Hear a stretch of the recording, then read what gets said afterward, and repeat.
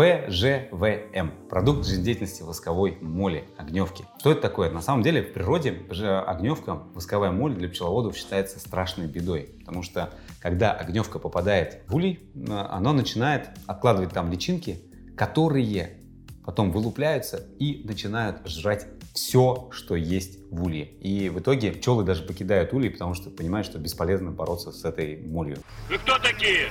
Я вас не звал. Идите. 150 лет назад великий русский ученый Илья Ильич Мечников обратил внимание на то, что это единственная в природе бабочка, вернее ее личинки, да, ее гусеницы, которые перерабатывают воск, которые могут расплавить воск. А знаете, где у нас воск встречается?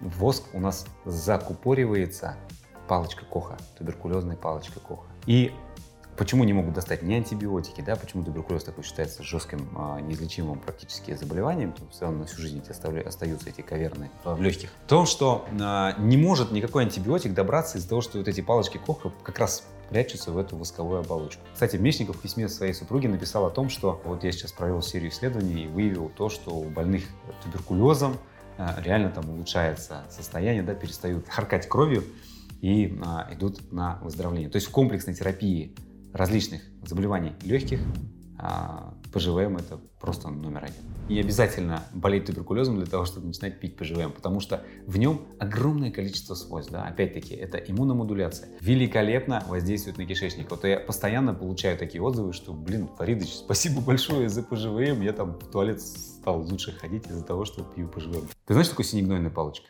Нет. А газовая гангрена? Слышал? Нет? Это когда такая анаэробная инфекция, то есть инфекция, которая просто так моментально распространяется, если попадает в кровь, ты 100% труп. А прикол знаешь в чем? Нет. В том, что вот это вот ПЖВМ подавляет газовую гангрену. Вот статью нашел. Ссылку, кстати, оставляю в описании под этим видео. Употреблять очень просто. По одной чайной ложке утром натощак, там, за полчаса до еды, запивая стаканом теплой горячеватой воды. Честно говоря, побочных эффектов я еще от него вообще не встречал. Если у меня что-то не так с организмом, то... Ничего не будет. Ну, в смысле, будет только лучше. Может быть какая-то аллергическая реакция, это, ну, там, 1 из миллиона, да, какая-то индивидуальная непереносимость. Попробуйте просто сначала чуть-чуть. Ну, попробуй на там, четверть чайной ложки. Нормально переносится. Все, вперед, поехали. Пьем его каждый день. Как минимум месяц надо пропить.